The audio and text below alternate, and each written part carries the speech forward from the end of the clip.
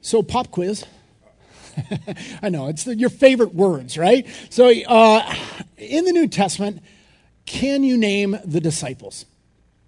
Now, some of you are like, dude, if I knew it was going to be Bible Trivia Day, I would not have come, right? Like, lots of you have just come to Christ. You know your life is messed up. You know you need a Savior. Jesus is the Savior. You receive Christ and you love Him, but you don't even know where the New Testament is, right? Like, I don't know, man. If there was a quiz, I wouldn't have come. Now, for all those of you, you're kind of rolling back the tapes on childhood or whatever, and you're trying to remember the names of guys like, some of you would get Peter and his brother Andrew and maybe James and John. You know Judas that betrayed, right? And there's Doubting Thomas. There's Matthew. Maybe you get Philip and Bartholomew. I mean, there's another James and another Judas. Maybe you get that close. I don't know. But let me tell you, it's a trick question. The whole thing's a setup. Let me ask you a question. Raise your hand right now. Are you a disciple of Jesus Christ? Okay. So when we ask, name the disciples in the New Testament, you realize how impossible that is? I mean, there are lots of guys. So what we're dealing with right now is the difference between two words, the word disciple and the word apostle. Okay? And I want to define those for you. You could actually think of it as disciple with a lowercase d, and the next word apostle is disciple with an uppercase D. All right? Well, let's talk about disciples. Disciples that's not a person who studies a subject. That's a person who follows a teacher. And there's a relationship there, and there's life impact there. There's also a desire to export that teacher's teachings. And in the New Testament, there are lots of them. Today we'll be in Luke chapter 6. When we get to Luke 10, we'll see there's about 70 or 72 of them that Jesus sends out 2 by 2. When you get to the beginning of Acts, also written by Luke, there are 120 gathered in Jerusalem awaiting Pentecost. And then the Apostle Paul in 1 Corinthians 15, he's talking about resurrection appearances of Jesus before he ascended. And he says that Jesus appeared to more than 500 at one time. We're not sure when that was. If you look in Mark 16:7, it seems like it might be in Galilee right now. You don't care. I'm just being a pastor geek. So there it is. But 70, 120, 500, you have to name 500 people. You can't do it, okay? So there are a lot of disciples. But then there is this other word, apostle. Now, what is that? This is the capital D disciple. There are 12. Sometimes in the New Testament, they're just referred to as the 12. And what an apostle is, that is an ambassador, an emissary, a messenger. It's one who is sent from another with the full authority and message of the sender. That is an apostle. And the confusion comes up because sometimes in the New Testament, the 12 are referred to as the disciples. And so that's why I could play a trick on you. And I don't get to have a lot of fun, so that's what I do. So there it is. So 2 words, disciples and apostles. Now, Jesus, in our passage today, he is going to choose the 12 apostles. This is a really big deal in the history of the church. Jesus knows that, so he spends all night in prayer. Like literally stays up all night praying. Have you ever done that? Probably not, right? Here's what we do. We live our life, we mess it up, and then we pray and ask God to fix it. Jesus is saying, what if you pray on the front end? What if you ask God's guidance and help on the front end before you mess it up? And that is what he's doing. So the Son of God is going before the Father asking for wisdom and guidance and leadership. And that's where we pick it up in Luke chapter 6, verse 12. In these days, he went out to the mountain to pray. And all night he continued in prayer to God. And when day came, he got some coffee. That's how I imagine it happened. But anyway, when day came, he called his disciples and chose from them 12. Notice that he called this big group of disciples and chooses 12 out of the disciples. There's the trick question. So he chooses 12 whom he named apostles.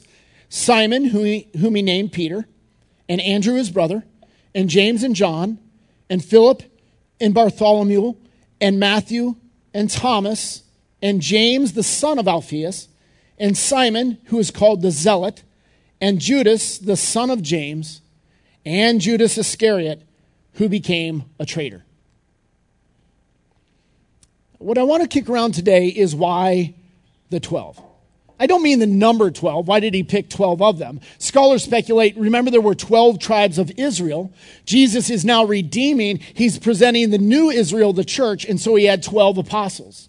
That might well be the case, why he did that.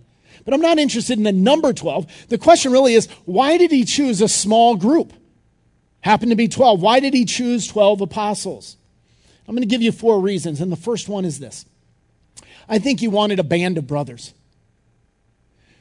Did you notice in our passage, it began with "in these days"? That is a clue. Our author, Luke, is not writing just the passage we wrote. He wrote a whole book, and our passage is in the midst of that book, and he gave a clue, "in these days." So he's connecting our passage to what came before.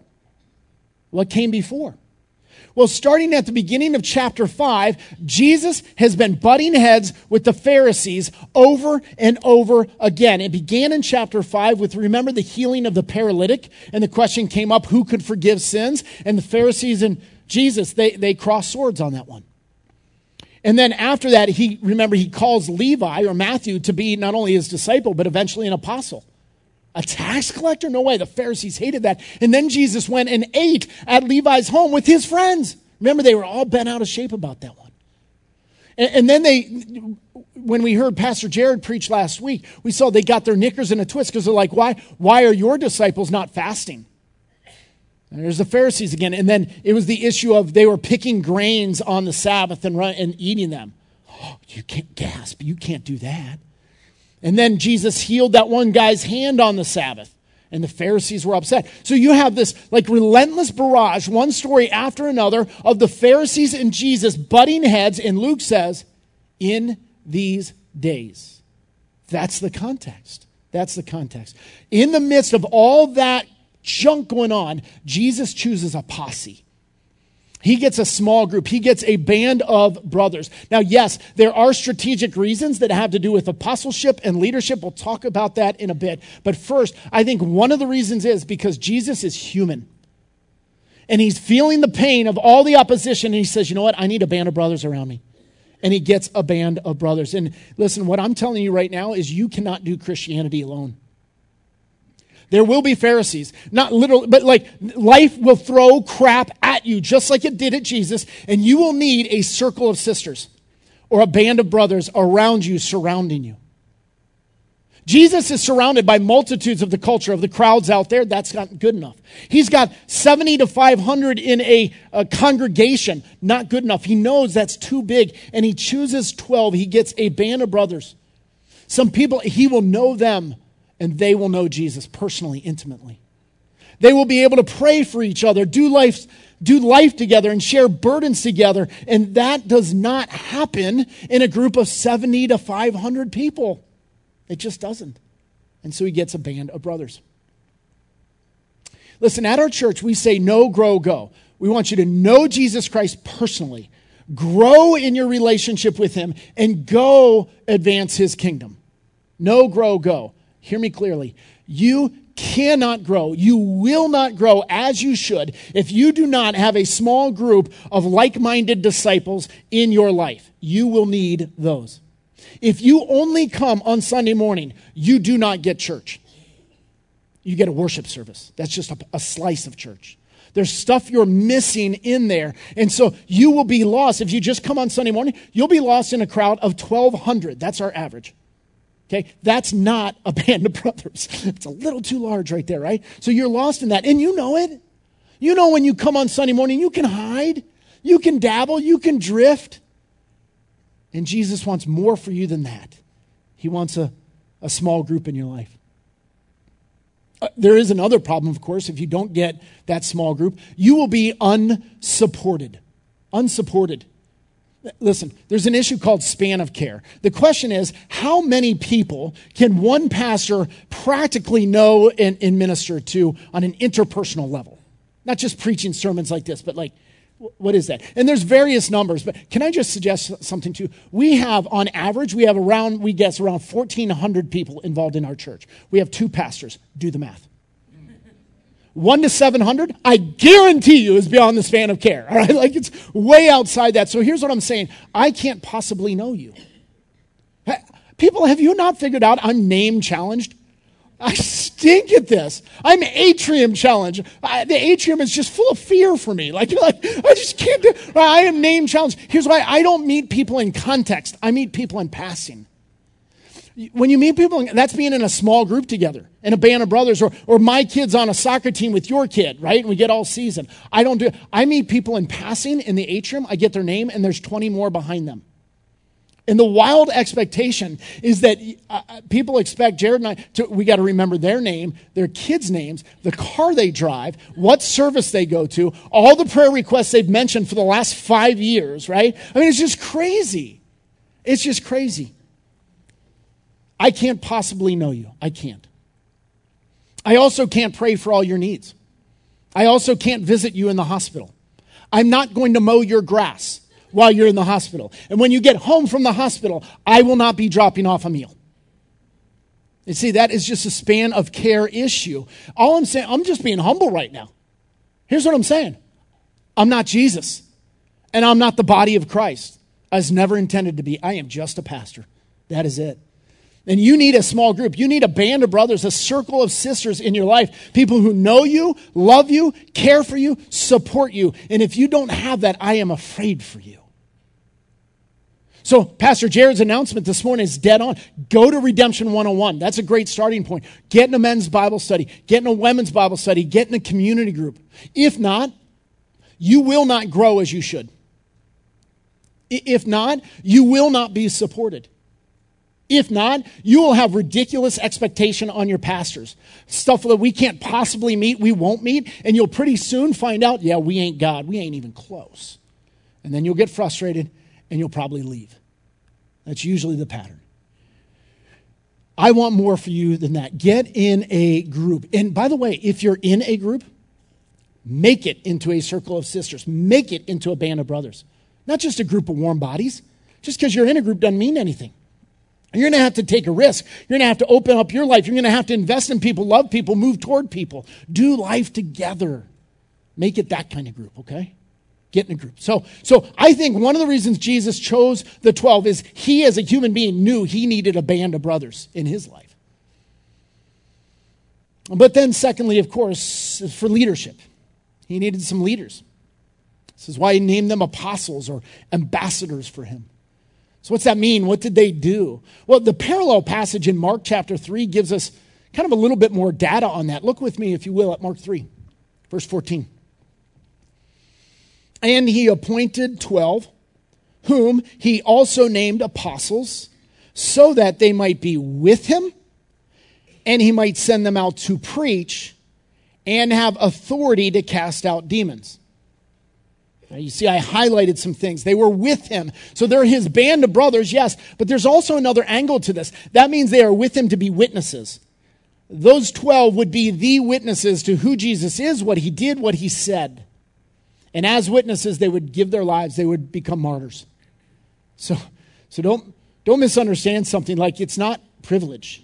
It's responsibility. Don't miss that. Leadership is not privilege. It's responsibility. Oh, I pray that everyone within the body of Christ gets this. Whether you're a pastor or a lay leader, leadership is not privilege. It is responsibility. So they get to be with him, which means not only band of brothers, but also martyrs. And then they are to preach. They are to teach. They're to have doctrinal authority in the church. The apostles become the foundation of the church. Does that maybe strike you funny? Wait, isn't Jesus the foundation? If you go to Ephesians chapter 2, verse 20, it says that Jesus is the cornerstone. The prophets and the apostles are the foundation. Why? That's our scripture right there. They have unique authority from Jesus to lay out the New Testament. And it comes back to their apostolic authority. They're to preach. And then thirdly, they have authority to cast out demons, which means he gave them unique giftings to verify, to authenticate their ministry so that we know they're the real deal and the New Testament sticks. And so these guys are chosen to be leaders. Now, you should know it's a set number in that office. Like when Judas betrayed and killed himself, they voted to replace him, so they had 12 witnesses. But did you know, like, as Peter died, they didn't replace Peter and Andrew, and they didn't keep replacing guys. Why? Those were a set 12 guys in history. That office has now been closed. that job's been filled. But there were requirements then for who these guys would be. And the typical requirements that are named for an apostle is that you have to have seen the risen Christ physically on earth and have to have been chosen by Christ. But I want to add a third one in. You have to be a disciple. Maybe that's obvious to you. But did you notice he brought his crowd of disciples and chose 12 among them, which means the one prerequisite to being an apostle is that you first have to be a disciple, a follower of that teacher, of Jesus himself. And this is an important point because what it means is first you have to be under authority before you can be in authority. It's really important. What happens sometimes is we have people who maybe transfer here from another church. Maybe they were a big dog at that church. They're used to leading something. And they show up and they say, I'm here, y'all. I'm here, Pastor. Put me in. And my response is, first you have to be under authority before you can be in authority. Let me show you where our membership class is. And get in gear and let's see. Let's see, right? And sometimes that's frustrating. But Jesus says, look, first you be a disciple before you be an apostle, right? Now, I wonder, though, if, as far as the requirements go, if you noticed anything else about that list of 12.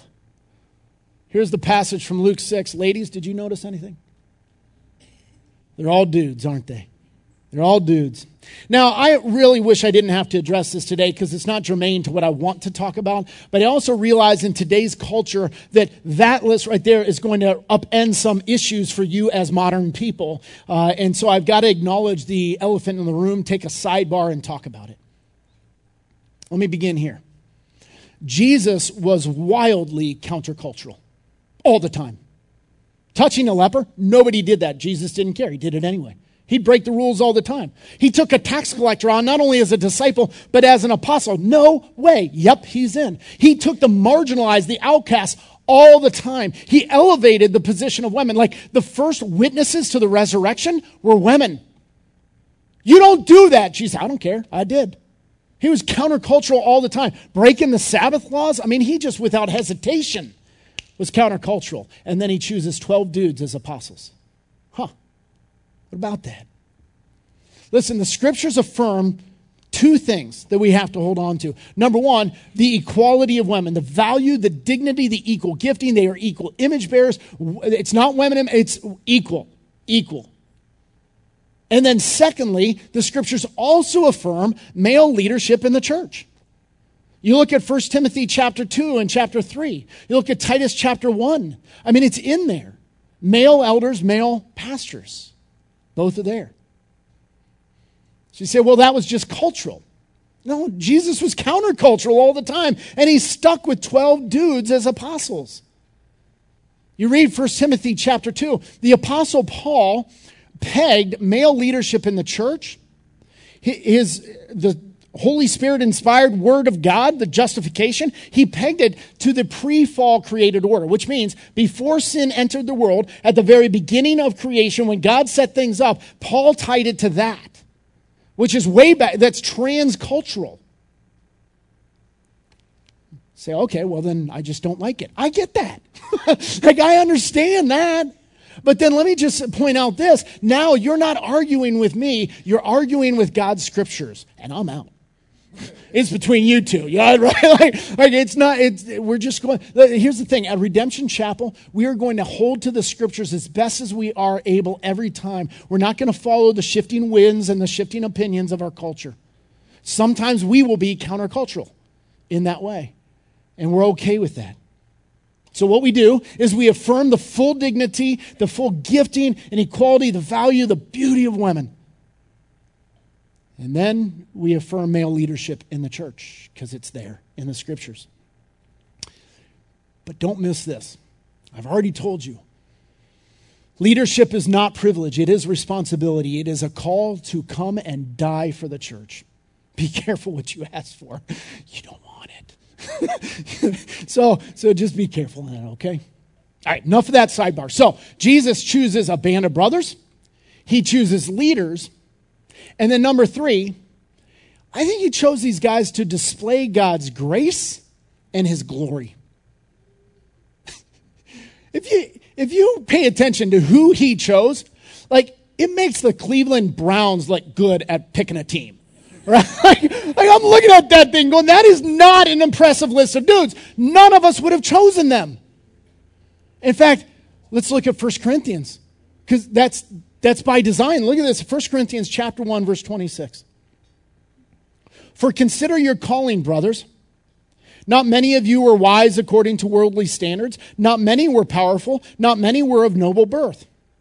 But God chose what is foolish in the world to shame the wise. God chose what is weak in the world to shame the strong. God chose what is low and despised in the world, even the things that are not, to bring to nothing the things that are, so that, look at this, so that no human being may boast in the presence of God. I'm a pastor. That's not flattering to me.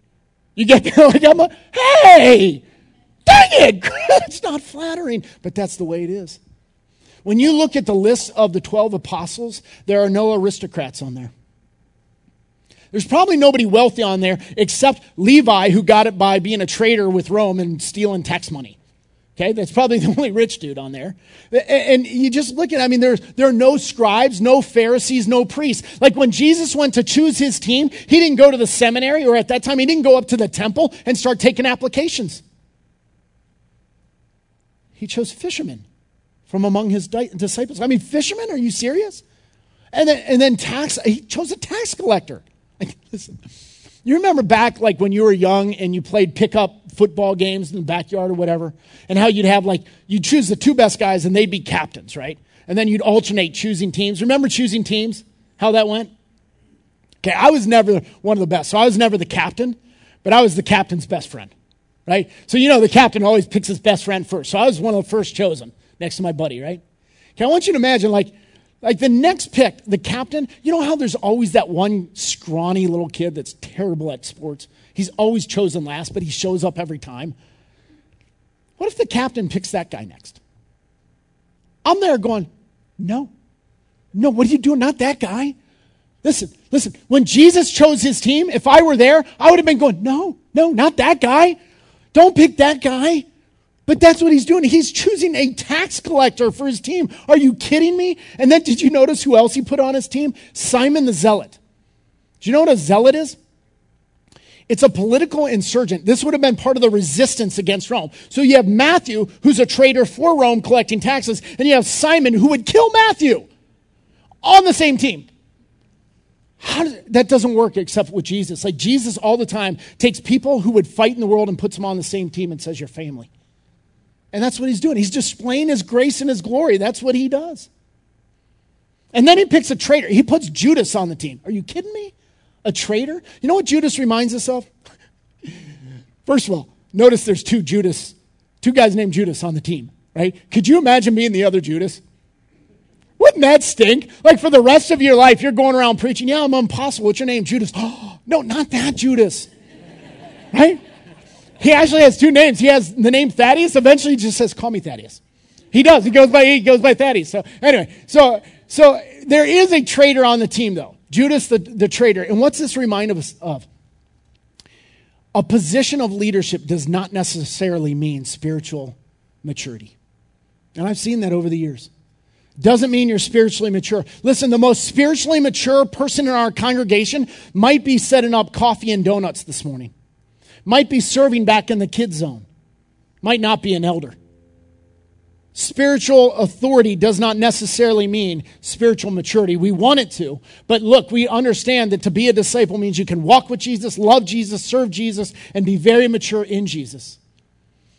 Because it's all about his grace and it's all about his glory. So as he picks these apostles, he picks a motley crew. And who gets the glory? Not those guys. Jesus gets the glory. All the way through. Like you watch the Gospels, these guys are idiots. It's a comedy of errors. They're messing up all the time. And then you get to Acts and there's the outpouring of the Holy Spirit, and now all of a sudden these guys are studs. I guess Jesus gets the glory because he's got the grace. That's part of what I think's going on there. And then fourth and last reason he chose these guys is multiplication. Listen, we say, Luke, this changes everything. Jesus came to save the world. He came to change the world. And so he's going to change the world. And so he chooses 12 guys and spends most of his time just hanging out with them. Has it ever occurred to you that Jesus didn't write a book? Isn't that kind of wild? Like, I would have planned it differently. Like, if I were in Jesus' shoes, I would not have spoken the Sermon on the Mount. I would have written it down for you. Like, give me a scroll. Jesus didn't write any books. Instead, he spent his time with 12 guys writing onto their lives. That's interesting. I would say, Jesus, the crowds need you. The crowds love you. But why are you wasting your time with just 12 guys? Let me give you a little bit of a math word problem. Bible trivia and math word problems. This is a great morning. All right, so you take a little kid and you say, hey, I'm going to give you an allowance. And I'll give you two choices, A and B. Choice A, you're going to get $1 a week, just to start off with. But then the next week you get $2. The next week you get $3, and it goes up $1 a week. Or you give option B, and option B is you get to start out with a penny, but it will double every week. It'll be 2 cents, then 4 cents, then 6 cents. Now, you've already seen the punchline. You've seen the chart, so you know you'd choose B. But every child would choose A every time. What you're looking at there is the difference between addition and multiplication. And you're thinking, what the heck does this have to do with ministry? Let me show you. Look at this next chart. This is ministry. This is generations of discipleship. Now, let's go with addition. So the first generation works this way.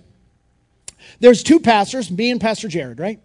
And so the way it works is Pastor Jared and I, we go out, we each get a disciple, we bring them back, we say, hey, you two wait here. And then we go out for generation 2, and we get 2 more disciples, we bring them back, you 4 wait here. And then we go out, because only pastors do ministry, right? Not disciples. Maybe not. But anyway, so we keep going out, and we just keep adding to. Or we could go with multiplication. And the way that works is Pastor Jared and I, we go and we each get 2 disciples. But disciples are not supposed to be dead ends, but through streets.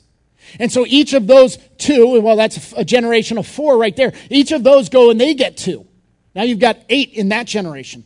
And each of those 8 go and they each get 2 disciples. Now you got 16. And so you see by generation, you get down to the 15th generation, and you have 32,000 people in that generation. That's just that generation. But the whole church, you have to add them all up, and you'd have 65,000 people in the church. And now my parking problems just got way worse. That freaks me out right there. All right, but here's the thing. Ministry is never that neat and tidy. It doesn't work like that. But at least you get a hint of maybe the Lord of heaven and earth, Jesus himself, maybe he knows what he's up to when he's investing in 12 guys. Because he's not looking to go do addition where Jesus gets a guy and gets a guy. He's looking to get 12 guys who themselves go and they turn the world upside down. That's what he's doing. So he spends time with those 12 through streets, not dead ends. So we say no, grow, go. The go part is interesting. So Jesus takes the apostles and he instantly puts them in gear in ministry. He does on-the-job training with them. And as they go doing ministry for him, they grow. We tend to, at times in modern Christianity, we try to play that a different way. We say, no. First I need to grow. Just feed me, take care of me, which means I'm going to start out with selfishness. By the way, never an ingredient for Christian growth, right? But just feed me. I'm not going to exercise my faith. I'm just going to feed my face. That's not healthy. And so Jesus puts people in gear. He's not looking for dead ends. He's looking for through streets, for people who will go. Those are the 4 reasons why I think Jesus chose the 12. Now, I want to give you a little bit of a contrast to the rest of the multitudes and the crowds that are out there by just sharing with you the next few verses out of Luke 6, starting in verse 17. It says, and he came down with them and stood on a level place with a great crowd of his disciples and a great multitude of people from all Judea and Jerusalem and the seacoast of Tyre and Sidon, who came to hear him and to be healed of their diseases. And those who were troubled with unclean spirits were cured, and all the crowd sought to touch him, for power came out from him, and he healed them all. Now, look at that first sentence carefully. There's a couple different groups represented there. It says Jesus came down with them. That's the 12 disciples. So there's the disciples, or so the apostles. And then it said he came down and he stood on a level place with a great crowd of his disciples. So there's the 70 to 500 of his congregation. And in addition to them, then there's these multitudes, just the culture, everybody that's trying to get near Jesus, interested in Jesus. Notice they're not disciples. They're not followers of Jesus. Instead, they're really there to take something, meet my needs. They're not kingdom-minded. They're meet my needs-minded people. Those are the multitudes. Now, some got out of the multitudes and became disciples. How? Because they didn't follow a subject. They followed a teacher. They loved Jesus. They got near Jesus. That's what's going on there. They get near him. And so as they get near him, then they start to care about what he cares about. And from them, then Jesus chooses apostles or leaders to be his leaders. Now, here's the thing, though, that we can learn from this. You do not need to be a leader to be one who has influence for Jesus. In fact, if you're a disciple, you're supposed to go. You're supposed to be doing things, serving, giving, loving, reaching out. That's a disciple thing. And just by default, an apostle thing, because an apostle is a disciple. You see that? What I want you to do is I want you to get out of the multitude. I want you to get in the game. I want you to get going. Move from spectator to disciple. Move from consumer to servant. Move from my kingdom to Christ's kingdom. I want you to get going. Get going.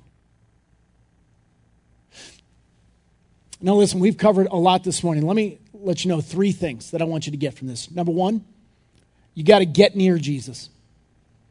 Did you notice that they were trying to get near Jesus because he had the power to heal, but they had to be near Jesus to be healed by Jesus. You got to get near Jesus. And as you do, you got to get in relationship. You got to let him impact your life, change your life. Don't dabble. Don't try to keep him at bay while you're trying to get close. That's silly. Get near Jesus. Just this fall, because we love addiction recovery ministry, we're going to be starting an AA group right here. But we also realize that if they just get AA, but they don't get near Jesus, it probably won't last. It won't help.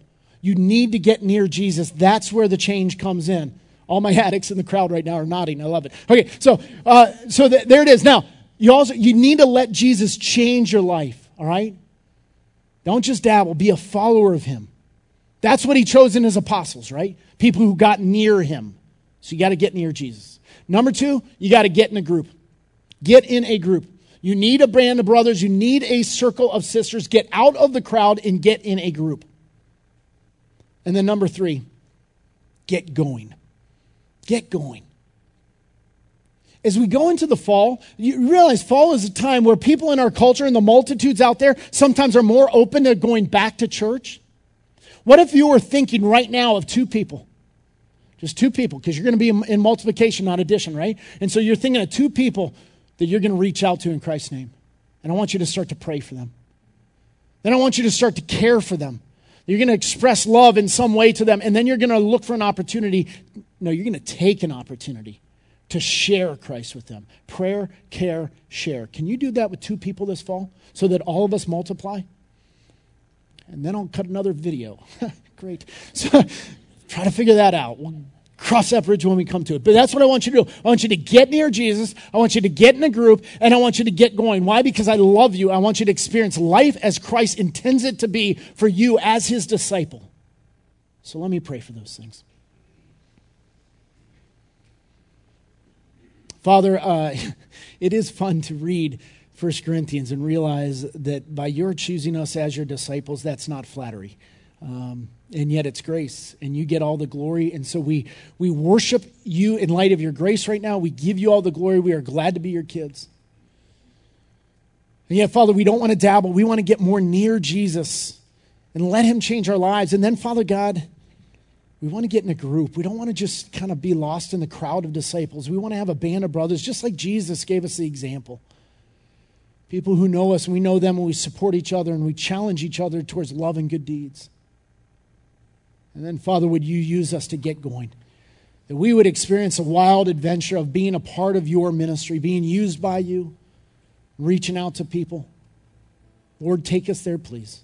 And I pray in Christ's name, amen.